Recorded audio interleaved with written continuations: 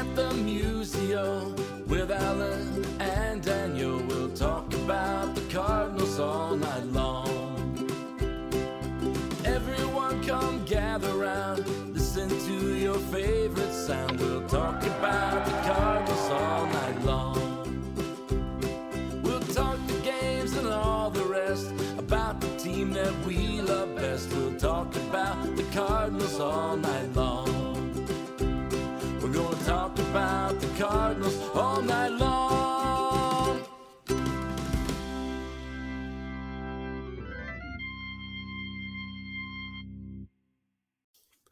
And we welcome you to another edition of Meet Me at Mutual. I'm your host, Daniel Shoptaw, C70 at the bat at C70. On Twitter with me, as always, is Alan Medlock from Red Dirt Redbird and A Medlock1 on Twitter. Joining us tonight is the new beat writer for the Cardinals for MLB.com, Zachary Silver. You'll find him on Twitter at Zach Silver. Zach, thanks for joining us tonight. Yeah, thanks for having me. It's been a good first few weeks, month, I guess, now on the beat. So been looking forward to opening day and getting out to St. Louis and really getting the full Clydesdale experience, I guess. Yeah, I mean, this is you're coming from it kind of fresh, I guess. Let's get into where you're coming from. What's your background on that, and how did you get into journalism? Yeah, I'm originally from the D.C. area, Maryland, proud Marylander. I went to school at Cornell and actually didn't have a journalism program there, but we have a great school paper. I actually started the school paper in high school. I was on it my senior year, and I always wish I kind of did more of it. I didn't wait until senior year because I knew some kids on it, and I wish I got to be a part of it sooner. Before I get to Cornell, I emailed the editor at the paper and say, hey, I'm an incoming freshman. I'd really love to join the paper. And they were like, all right, when you get to campus, we'll figure it out. They're like, let's pump the brakes a little bit on that. But, I was really excited to get on and started out doing news writing, actually. Covered some events around campus and protests, and then covered my first football game. It was a 3-0 win over Columbia. And for some reason, I decided that was great, and I wanted to stick in sports journalism, even though I saw one field goal go in. Always been a big sports fan, but I kind of wanted to just do something different in news. But I ended up sticking with sports. Covered the hockey team for a few years. Covered the wrestling team, football, obviously, and got lucky with a few internships at MLB during school and outside of school, and had some shuffling of reporters this offseason with Andy moving to Kansas City, and that opened up St. Louis. And yeah, just really looking forward to getting out to St. Louis finally. Is baseball, I mean, you've covered so many different things. Is baseball the one thing you wanted to cover, or is it just kind of any sport works? Yeah, I've always been a huge baseball fan. I'm from DC. I covered the Nats in part during their run a few years ago, so that was really exciting to be a part of. I've loved baseball just as an onlooker. I'd say DC is probably a football city for the most part until the Washington football team has kind of sucked. And I'd say the Nats have kind of replaced them over the past few years. The Caps obviously are also a great team. I'm originally a hockey guy. I played hockey growing up, but I've definitely gotten more invested in baseball over the past few years. The more I work in it, and for the most part, a few things I would change. Maybe 3-hour games could get shortened a little bit, but otherwise, it's a great sport to cover. There's just so many stories, so many different ethnicities, so many different backgrounds, so many different just things to write about and to kind of get invested with. And I honestly just couldn't see myself covering a different sport at this point. So, do you expect opening day at Busch to surpass the enthusiasm of East Coast college hockey? Yes and no. There's definitely yeah. How familiar you guys are with the college hockey landscape, but Lina Rink at Cornell is said to be one of the best environments. We have a tradition where every time we play Harvard, we throw fish on the ice to make fun of the Boston fishing industry.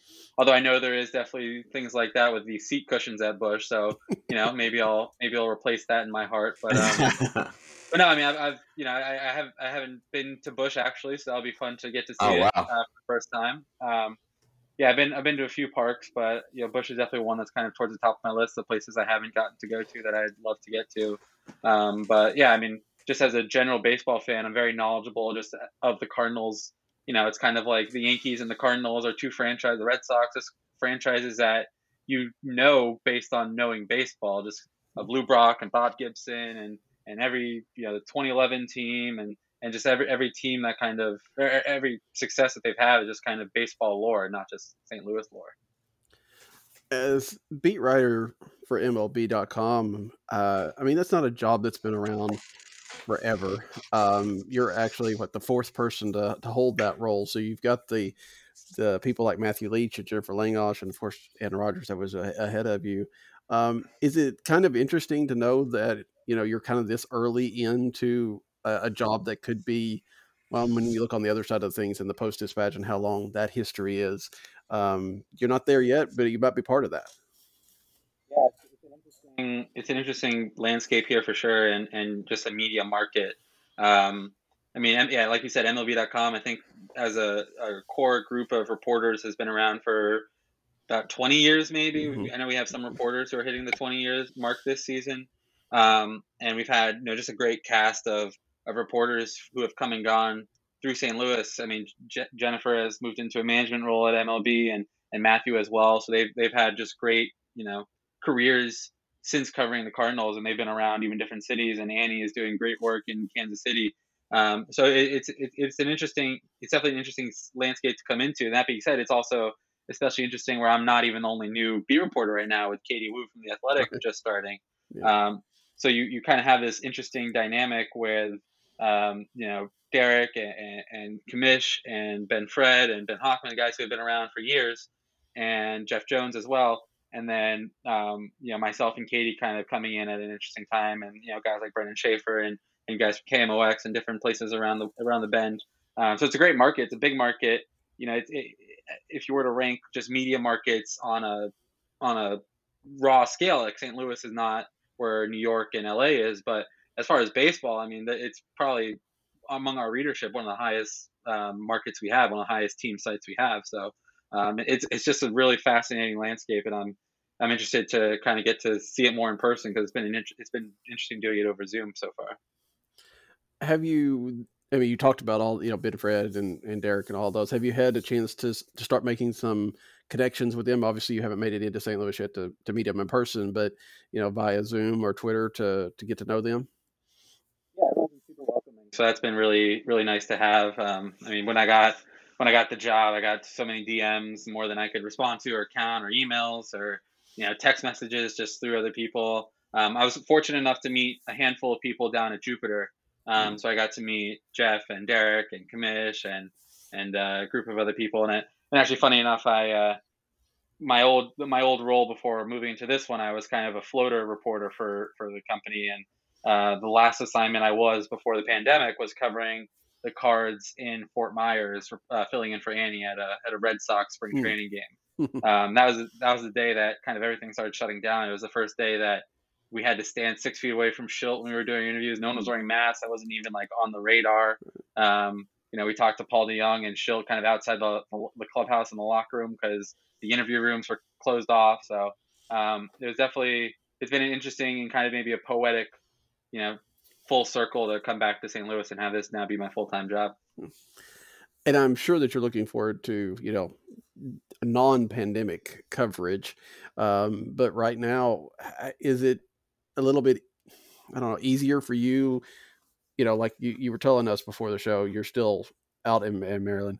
So you're not in Cincinnati, but you're still able to do pretty good coverage just because of Zoom and things of that nature.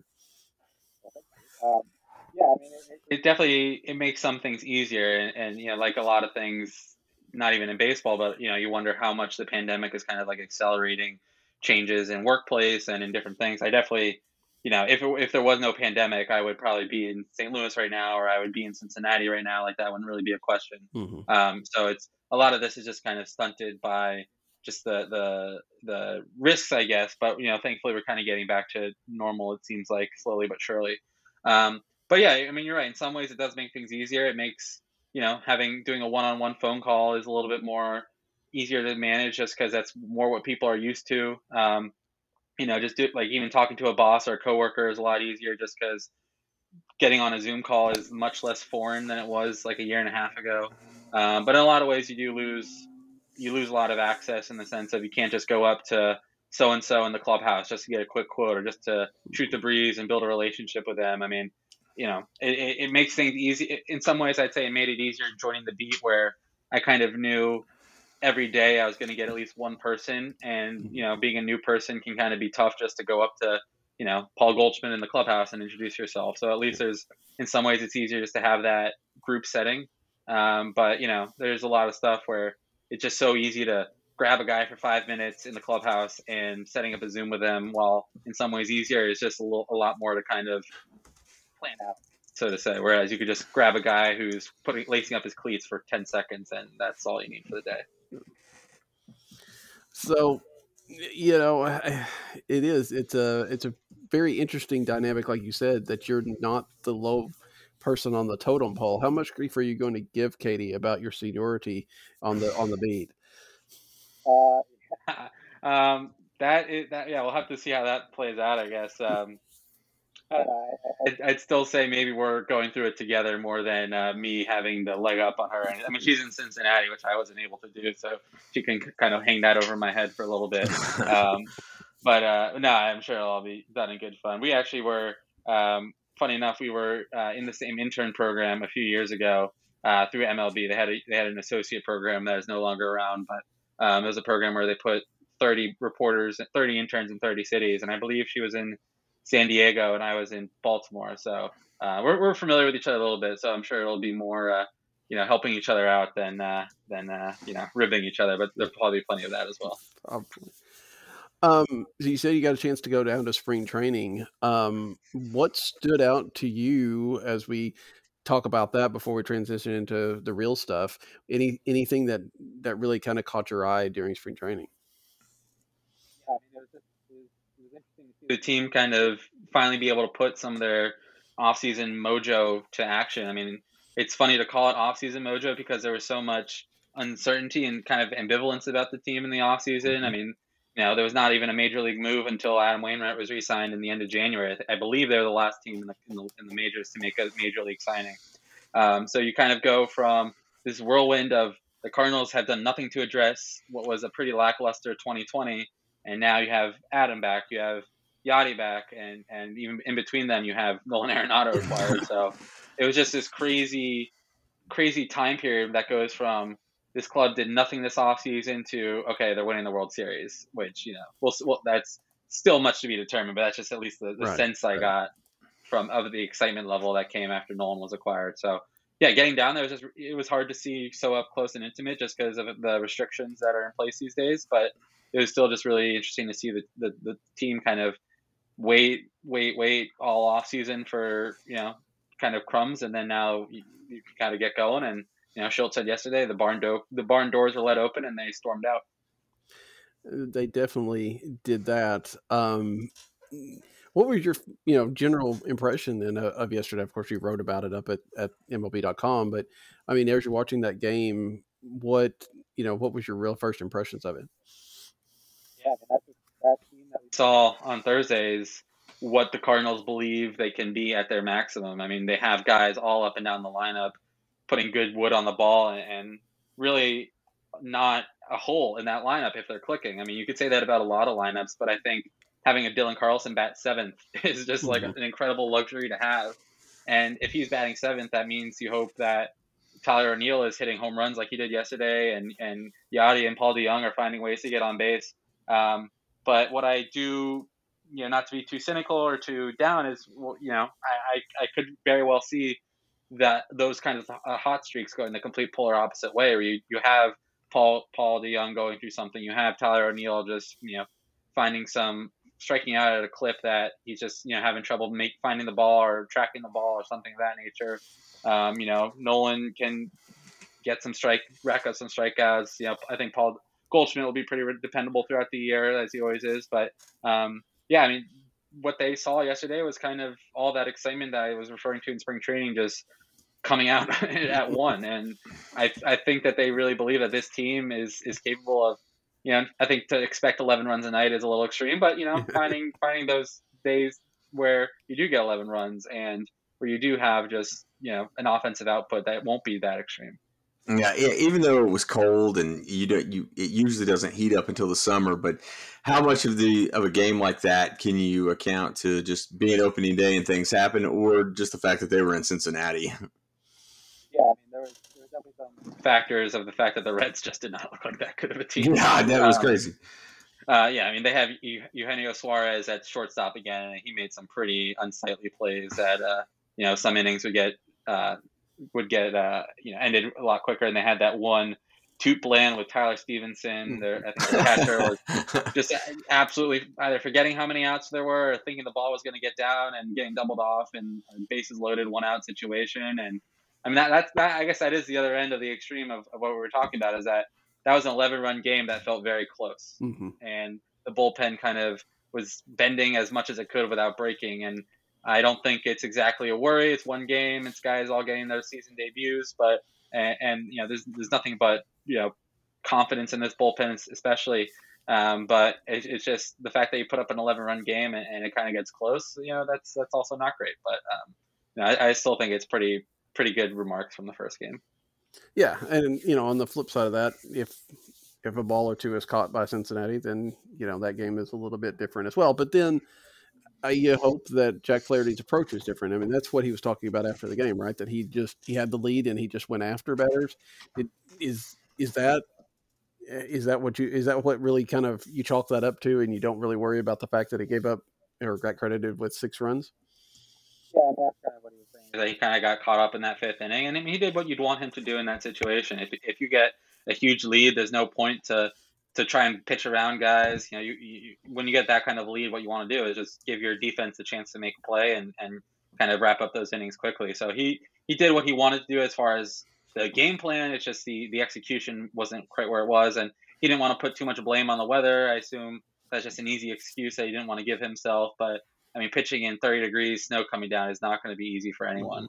And yeah, I mean, it wasn't the outing he probably would have wanted to start this season off, but I mean, they're still perfectly confident in him, and even after a tough 2020, they have pretty full confidence that he's going to be an ace. So yeah, I mean, it wasn't maybe the start you wanted to see for number one, but I'm interested to see how he does when he gets back to St. Louis, or I think he's going to pitch in Miami next.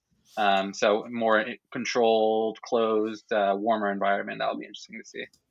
Yeah. The Cardinals get to go back to Florida because they haven't been there enough. So getting back to the offense for just a minute, do you think in your interactions with Shildt and things like that, is this going to be a fairly fixed lineup, or do you think that, he may give it a few days and then shuffle it around? I mean, obviously if it scores 11 runs a game, he's not going to touch it, but is he fairly committed to what he's got out there? I'd say components of it. I'd say I would be surprised if a Tommy Edman, Paul Goldschmidt, Nolan Arenado is not leading off the lineup for the grand majority of the season.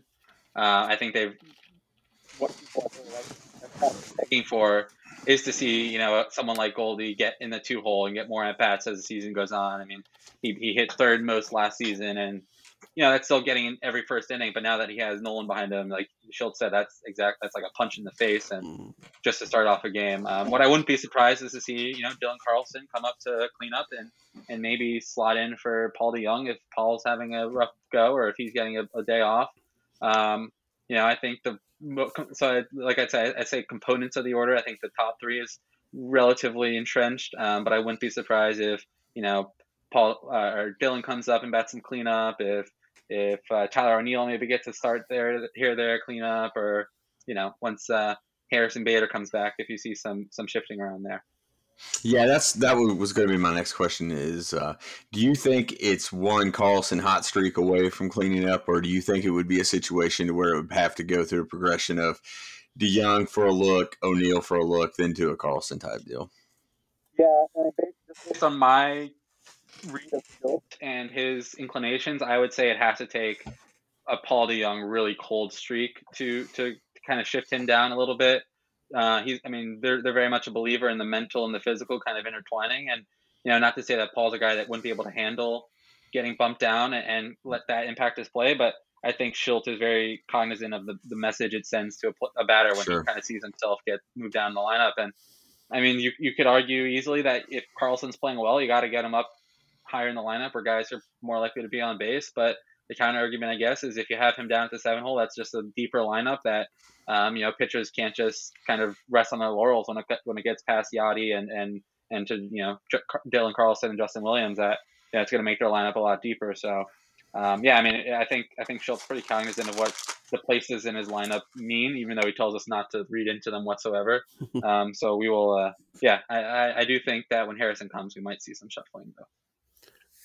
And maybe that's the answer here too, but there are going to be days, maybe not many of them, but there are going to be days where like Tommy Edman needs a day off. Who do you see being that, backup leadoff guy, the guy that just, may only get a couple of times, but when Tommy Edman does have to take a break, that's the guy they're put at the top of the lineup.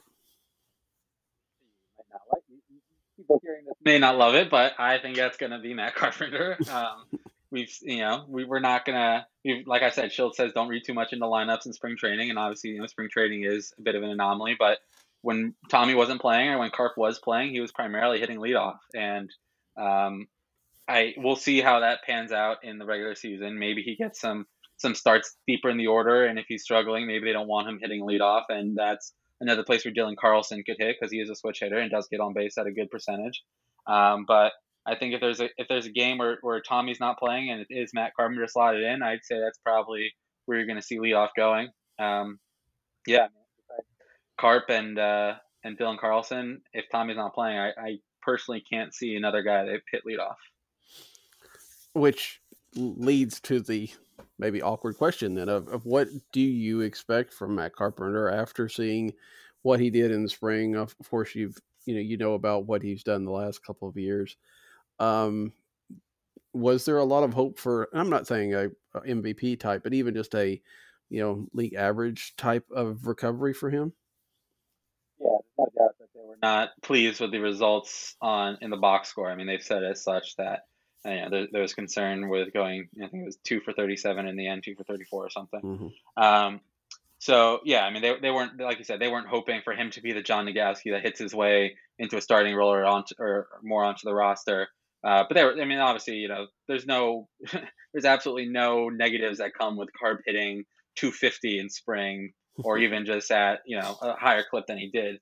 I think that's kind of going to be the biggest thing to follow with the team. Well, one of the biggest things to follow, just because he's not a starter right now, and he's going to come off the bench to start the year. We'll see how much that pans out. If Justin Williams isn't playing to the level they want, they might just put Dylan in right, Tommy in center, and make Carp the everyday second baseman until Harrison comes back. That might be kind of tough to accept or swallow, but I wouldn't be surprised if that's how the route they go down. Because you got to kind of strike this balance where you don't want to sacrifice production by putting Carp in there, but you also need some way to get him some type of rhythm going, and that can only really come with some kind of constant at bats. I mean, hitting in the cage, hitting in batting practice is only so much. At MLB.com, we decide on the great unknowns for every team, and every beat reporter picked their great unknown. And my great unknown for the season is Matt Carpenter, because he's embraced this veteran role and this backup role and this bench role. But I'm sure the club does believe they're at their best when Carp is hitting his way into the lineup, because that is, if he does play to the level he's capable of in the past. And I mean, that's just an all-star bat to add to a lineup already filled with MVP candidates. So yeah, I mean, we'll see how it plays out, but I wouldn't be surprised to see him getting some more at bats if they want Tommy and Matt and Dylan all starting at once. Go on, Alan. Yeah. Do you get the feeling that maybe being down there, it probably tells a different story, that they're not as concerned as some of the social media community is toward Carpenter, and that they do feel like a bounce back is coming? We're cognizant. I mean, John Mozeliak is definitely aware of what goes on. I mean, they received those. He received those flowers from Quinn, so yeah. He's aware that there is a Twitter sphere out there. I believe he said in a Post Dispatch story that there could have been a fan Melise if there wasn't a move like Nolan. Yeah, I mean, I think they're aware. I don't think they put any ounce of stock into fan reaction to Carp. I think that they always say they have internal numbers. They have internal data that they know that believes that that tells them that Carp's more capable than what he's doing in the box score. But Carp has said himself to Derek that you don't win a medal with a bat or with exit velocity. So I don't think they put 1 ounce of thought, not to diminish everyone's opinions, but into the Twitter world. But they're definitely aware of how the fan base is feeling, I'd say. Yeah, and I guess the Carpenter situation is, and again, if he starts hitting, it's great. We don't have to worry about it. But it is that idea of how many bats do you give him if he's not hitting to figure out if he can. If the Cardinals get off to a hot start and put a little bit of room between them and the Brewers and the Cubs and the Reds, I hopefully the Pirates, although the Pirates are tied for first right now. Does that make it easier for them to run him out there and try to get him those at bats because they have that little bit of cushion? Yeah, I mean, if you got games to burn in the standings, I mean, you can try some things that when you get into September in a normal season, that's kind of when you see teams getting younger guys at bats, younger guys innings out of the bullpen just to kind of get their MLB career started. I would say they're not going to run. They're not going to run him out there just for the sake of getting him out there. They're going to run him out there if they believe he can be a contributor. They might get him some start here or there just for pure. You got to stay in game shape somehow. Right. But I don't think Tommy's going to play center just for the sake of Carp getting in at second. I think anything they do is going to be strategically done. Let's talk a little bit about John Degowski, because he was the feel-good story, I guess, coming out of spring that, hit his way onto this roster and now is in the major leagues, making opening day. What was that like for him to be able to make this team? It was pretty emotional. He has one career appearance and it was 4 at-bats, and that's been it so far in the big leagues. He's told us that he had to leave Schultz's office when he was being told, just to stop from crying. And that's kind of the thing. And we've talked to Dylan Carlson about it as well. Like, a lot of these guys who made their debuts last season sort of made their debuts, but they didn't have any fans in the stands to do it. Right. So, like, Dylan even said, last night kind of felt like his first major league game because he got to do it with people watching. So I for John specifically, it's just a pretty incredible story. And he's just never lost confidence in himself. He's a 28-year-old rookie, and it's really like, I don't know, heartwarming, I guess, to see a guy who's been in indie ball, got released by the Athletics, a 34th round draft pick, and to finally get some success. We'll see, even less than Carp. I think he's going to get in when or even more than Carp, but he's going to get in when it makes sense and when they think he can contribute. He's shown that he can contribute to a big league ball club. And before we leave the offense, your feeling on the catcher situation. Obviously Yadi is Yadi, and the club always seems to feel like Yadi needs some rest and Yadi needs to play a little bit less, and we need to get whoever the backup guy is in there more often. And then it never actually happens. With Andrew Knizner now sitting on the bench and a guy that's, young and a prospect, is there a feeling that maybe this is the year that shifts at least a little bit? I think Yadi is going to want to play when he feels good. I haven't been around, obviously, to really know the I know with Matt Wieters, it was one thing. With other guys, it's been interesting, balance. But I do think that, he has said he's willing to kind of split duties and do what Schilt wants. And we'll kind of see. I think he and Kiz have a good relationship, but I do think that the club sees Yadi as their starter. And unless, he gets hurt or really needs some time to sit down and refresh, I think it's going to be his starting role to lose. And, it's a kind of a tough break for Kiz just because he's done a lot of stuff to show that he's ready, but he just might have to wait a little bit longer to really get that full-time role for no fault of his own. It's just Yadi's kind of an animal. Yeah, it's awesome. Hey, kind of along those same lines, do you see a situation where Edman plays a little more shortstop this year to buy DeYoung some time, and that allow Carpenter more at bats at second base? Yeah, I think Paul is kind of another guy that's going to be interesting to follow, just for the sense that he had COVID last year. It really impacted him, and the club is pretty aware of maybe giving him some reps or some rest. I mean, he's played a lot of games since he entered the league. Yeah. So it might not be the worst to spell him some days. I think that Tommy playing center is probably more likely, especially until Harrison gets back, than Tommy playing short. I think they do think Paul really is their number one and their shortstop. I mean, obviously that's how they've treated him the past few years. But yeah, I think he could get some reps there, and Mundo Sosa as well, probably less so. But yeah, I think they're pretty aware of the rest that Paul might need, and might give him a little bit more blows than they give some other guys.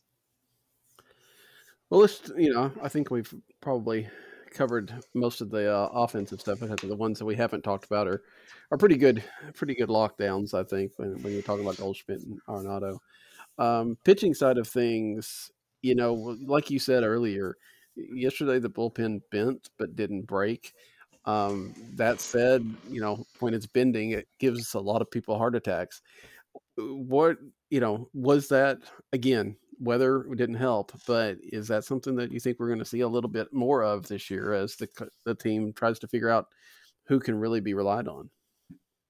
Yeah, I think there's some wonder about that. I mean, I wouldn't say this bullpen is a question mark yet. I think what will be interesting to see is how this closer pans out. Alex Reyes seems to kind of have that responsibility right now. Jordan Hicks is going to get kind of eased back into everything. But they have Andrew Miller and Gio Gallegos. But you're right. There were some less than ideal performances in spring. Gio kind of had an up and down spring, and a guy like Cody Whitley had a great spring, but he didn't make the opening day roster, and that's where they kind of do feel the confidence that they have someone like him. They have someone like Oviedo, even like Junior Fernandez, who was relied on a lot last year, but was a very early surprising cut to camp. I mean, they believe that they still do have a pretty decent amount of depth, and guys who might not be performing to the level they need to, they think they have some guys in the chamber who can step up. But yeah, I think the bullpen is I don't think it's gonna be completely heartache-less this season. But I think guys like Tyler Webb could be primed for big years. Genesis Cabrera. I do still think Cody Whitley is going to have a pretty important role in this team, and Jake Woodford is one guy I'm really excited to kind of see how his year pans out, because he was maybe a rotation candidate, but now he looks like a swingman. So if Ponce or John Gant kind of struggle, he might be the guy they call upon to fill a rotation. Were you a little surprised that they didn't go to Jordan Hicks yesterday with a 5-run lead, and not necessarily that traditional pressure situation to get him in, and instead went to Alex Reyes, who, and I want to talk about him as well as how they're going to get to that innings. But it seemed to me like, even though, as we talked about, that game got a little bit close, 5 runs in the ninth might have been a good time to get Jordan Hicks in. Yeah, I'm not too surprised. I think, it's opening day. There's already a lot of jitters, and I think they want to get Jordan into a lower inning. I'm not going to say a blowout. I don't think they're going to put him into like a 10-0, maybe 10-0 win. I don't think they're going to put him into like a 10-run deficit just to get him a game. But I think for now, even though it wasn't a safe situation, they still, first game of the season, you want to make sure that's locked down pretty tight.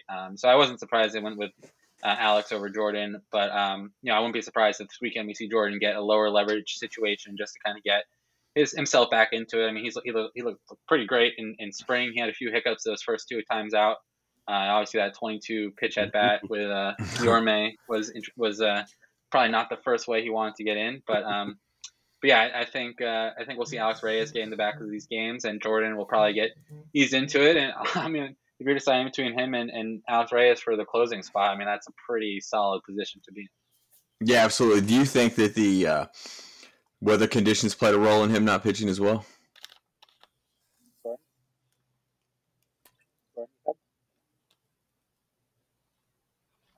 I'm not sure. I just think they didn't want to get him all the jitters and have his first game back be opening day. I'd say whether, it doesn't hurt, but for the most part, they're not really treating him like a injured reliever or a guy with an injury. They're gonna limit him. They're not gonna pitch him back to back too much. They're going to be maybe a little bit more cognizant of his workload than they are for, Gio Gallegos or someone of that nature. Gotcha. But yeah, for the most part, I think it was just the first game back. They didn't really want to set him up for failure, so to say. If the Cardinals do use him and Alex Reyes in this kind of role like we saw yesterday, at least for a while, is it going to be difficult? They've got the goal of 100 innings for him so he can transition into the starting rotation next year. Are they going to be able to do that if they're using him in this way? Or is this going to be like, the first month or so they'll use him here, then they'll kind of stretch him out into middle relief, and then maybe by the end of the year even start him? I see some starts from Alex this year. We'll see how he kind of breeds into this closer role.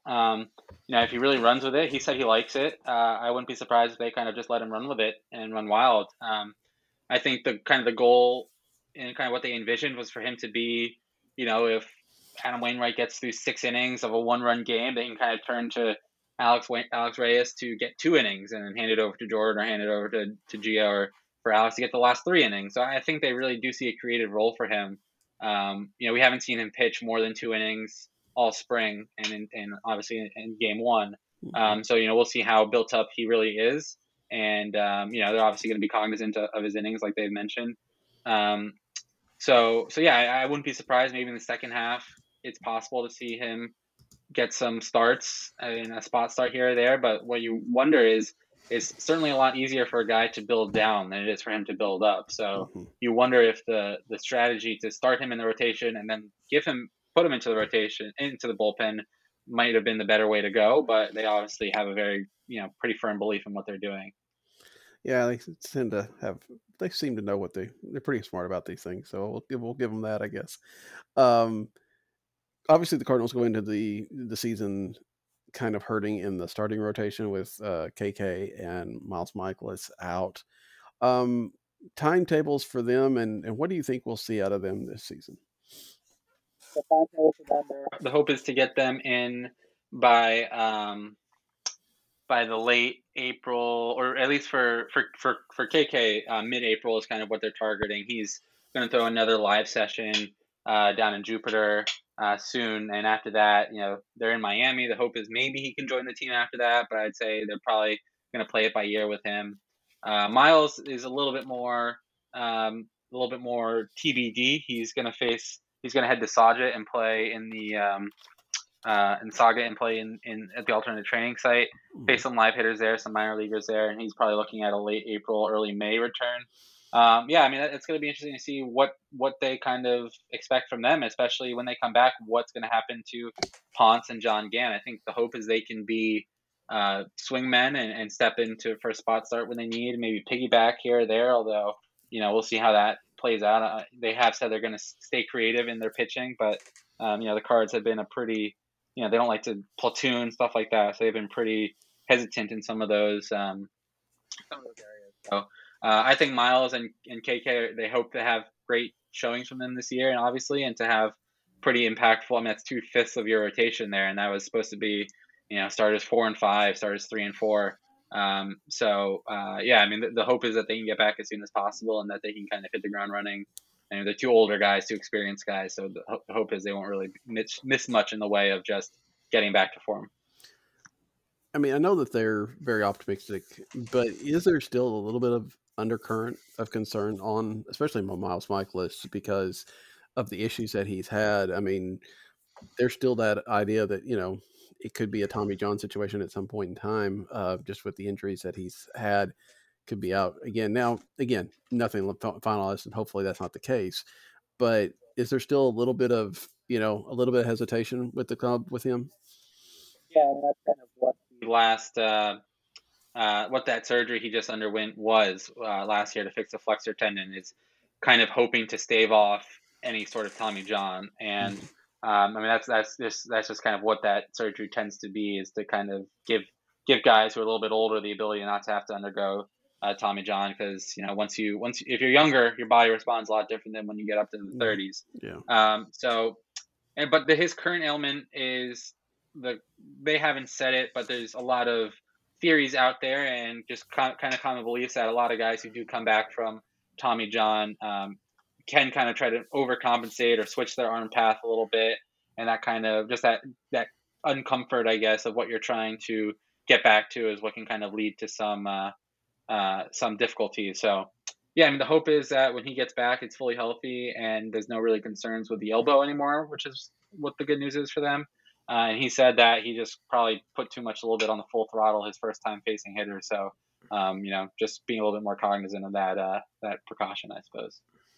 Well, and hopefully that's the case. Anytime you've had a pitcher out for too long, you get nervous, and hopefully that's the case, because, like I say, this rotation needs those guys. And with the guy that seems to be the fulcrum maybe of this rotation, because you've got Flaherty and Wainwright on one side, you've got Gantz and Ponce de Leon right now on the other, but it's Carlos Martinez. After what you saw in spring and what you know about Carlos, maybe the interactions you've had with him, where is he, physically, mentally, everything going into this season? Yeah, he mentally seems to be a lot more, I don't want to say focused, but just a lot more comfortable this season. He played winter ball this winter, which he said helped him kind of get into that game readiness a little bit earlier than maybe he has been able to in years past. He's had some great showings this spring. He had a few just like really incredible just spurts that seemed like he was unhittable, and then he kind of loses it when he doesn't have it. He can be a hard watch. I think they were hopeful that he would. I mean, they kind of entered the spring not the later of the off season, kind of maybe expecting him back into the bullpen, but that kind of pretty much secured him back into the rotation. And I think the hope was that he could be that fifth starter maybe, and now he's the third starter. So it's definitely a bit of an elevated role, but I guess you kind of gotta take stock in the track record and the fact that he's an older guy who, you'd hope not be too fazed by getting back into this kind of winding path into this season. So you still don't know, I guess, when travel restrictions will be lifted on you. You said you're going to cover home games until you can. Is there a trip that you're looking forward to finally being able to make around the Central or around the National League? Yeah, the Central is the best division for travel. I mean, you just got so many close cities all around. I'm just excited to get to see a Cards Cubs game at Wrigley. That's something I haven't even been to Wrigley, so that's something I'll be really excited to get to do for the first time. I've been to Chicago and outside Wrigley, but I haven't been able to watch a game there. Wrigley is definitely probably number one, but that's also mainly just because of the rivalry and because of the history between those two teams. I feel like every game between them is just on another level to a certain extent.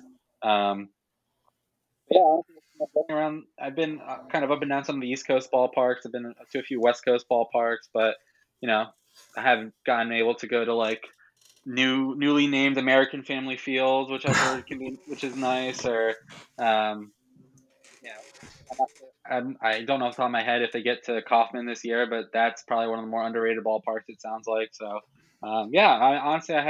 I've covered baseball for a few years now, but I haven't had like the traveling baseball lifestyle yet. So I'm very interested to see how that kind of pans out. Alan, you got anything else for Zach before we wrap it up tonight? How did your expectations match up to how the pitching worked in Jupiter, or how they worked out in Jupiter? How they did their workouts? No, how did your expectations? What did you go in thinking may happen with the Cardinal staff as to what actually did happen? Well, I didn't fully expect them to get injured, I guess. I would say I was, very surprised, obviously, with Wainwright's spring. I guess another guy we didn't really mention so much was Johan Oviedo, who only got into one Grapefruit League game, got most of his work on the backfields. He was kind of a fringe rotation candidate. I would have been surprised if he cracked the rotation. She'll fit into what we do, but you don't put him into many Grapefruit League games, and he doesn't really have a firm chance to really prove himself. So I think he's still a guy that they think can be a contributor this year, probably as a long man or as a rotation guy in the spot start role. So he's one guy who kind of was had an opportunity for him, and we weren't really privy to why he was kept off the backfield on the backfield as much, but they said that he's perfectly fine, and they just preferred to give him more controlled settings. And on the other hand, just Adam Wainwright, like I said, just his spring was pretty fantastic, and I'm really excited just to get to St. Louis and watch baseball at Busch, but I'm really excited to see how the 30% of the stadium reacts when he takes them out for that home opener. I think that's going to be really sight Yeah, to it's see. awesome. Yeah, him and Yachty both, and the idea that, I mean, it's hard to say because we've said this for like 2 or 3 years now, but the idea that it could be their last season, both of them their last season or their last season together, adds a little bit of import to this team. Does this, the front office feel like, from what you can tell, if there's something going wrong, they're going to go out and fix it at the trade deadline or even before? Yeah, I mean, I don't think you make a move for Nolan and not just be all in on making any other midseason necessary upgrade. Do I think they're going to add Max Scherzer, as everyone wants to bring the Mizzou guy home in his final season? I mean, I'd be lying if I said I think that's going to happen. It could very well, but I'm not going to put my mortgage on it. I could definitely see if, we'll see how Harrison Bader does when he returns. If they feel like they need an upgrade in the outfield, I wouldn't be surprised if we see an upgrade for starting pitching. There was a lot of hope that Jake Odorizzi would get signed this offseason. And I think if it was a shorter deal or a cheaper deal, it would have made more sense, and it might have panned out. But yeah, I mean, they're fully committed. I mean, they have Nolan for 7 years, and they want to make sure that they're surrounding him with as much talent as to maximize those years. So, and at the same time, I feel like they have a lot of depth, and they have a lot of guys who will come back. I don't want to say they're like getting Harrison Bader back will be like a trade acquisition, because I mean that'd be a little hyperbolic to say, but they do feel like they'll once they get fully healthy, they'll even before then they've had only one game so far, but it doesn't seem like there's much that really needs to be addressed quite yet. No, we could, it's difficult to draw any conclusions from one game, but if you're going to, the fact that they won and put up 11 runs it feels like a good sign for this season. Is that fair to say? I mean, again, just one game. Yeah, I mean, obviously it is one game, but on the other hand, there'd probably be a lot more clamoring if that was, Jack Flaherty gets lit up for 6 runs in his first inning. Well, I don't even want to know what they'd be saying on Facebook. And Brown Helsley doesn't get that gift of a double play, if Genesis Cabrera isn't able to get out of that, get out of those 2 walks he gave up, there's a lot of possibilities for that game to have kind of gone haywire. But at the end of the day, you tip your cap to the fact that it didn't, and you just bank on the fact that you obviously take the good with the bad, so you will address some of those concerns. But if you win a game, it's hard. And I mean, people do say the more you win, it kind of glosses over some shortcomings and whatnot. But at the same time, if you're winning games, it's hard to be too concerned about much. Yeah, that is the thing. You just win. Doesn't matter how pretty it is or what the problems are. Zach, it's been great to talk to you tonight. Look forward to you getting kind of settled into St. Louis, and I know you are too. And just going to be interested to watch your coverage this year. Yeah, appreciate you guys having me on, and appreciate the warm welcome I've gotten from everyone in St. Louis and on Cards Twitter. So it's been a great month and a half so far. Well, just wait till the first losing streak, and then you see if you say this. Matt Carpenter, I can kind of rely on something coming my way. So yeah, I know what it's like to a certain extent so far. You've got an idea. Yeah, that's just true. So, all right. Well, Alan and I'll be with you again next week. We've got Rob Raines joining us then. We'll talk about the first full week, if they'll have a little bit more, maybe a few more data points to talk about, more than just one game. So until then, for Alan and for Zach, I'm Daniel. Good night. Good night.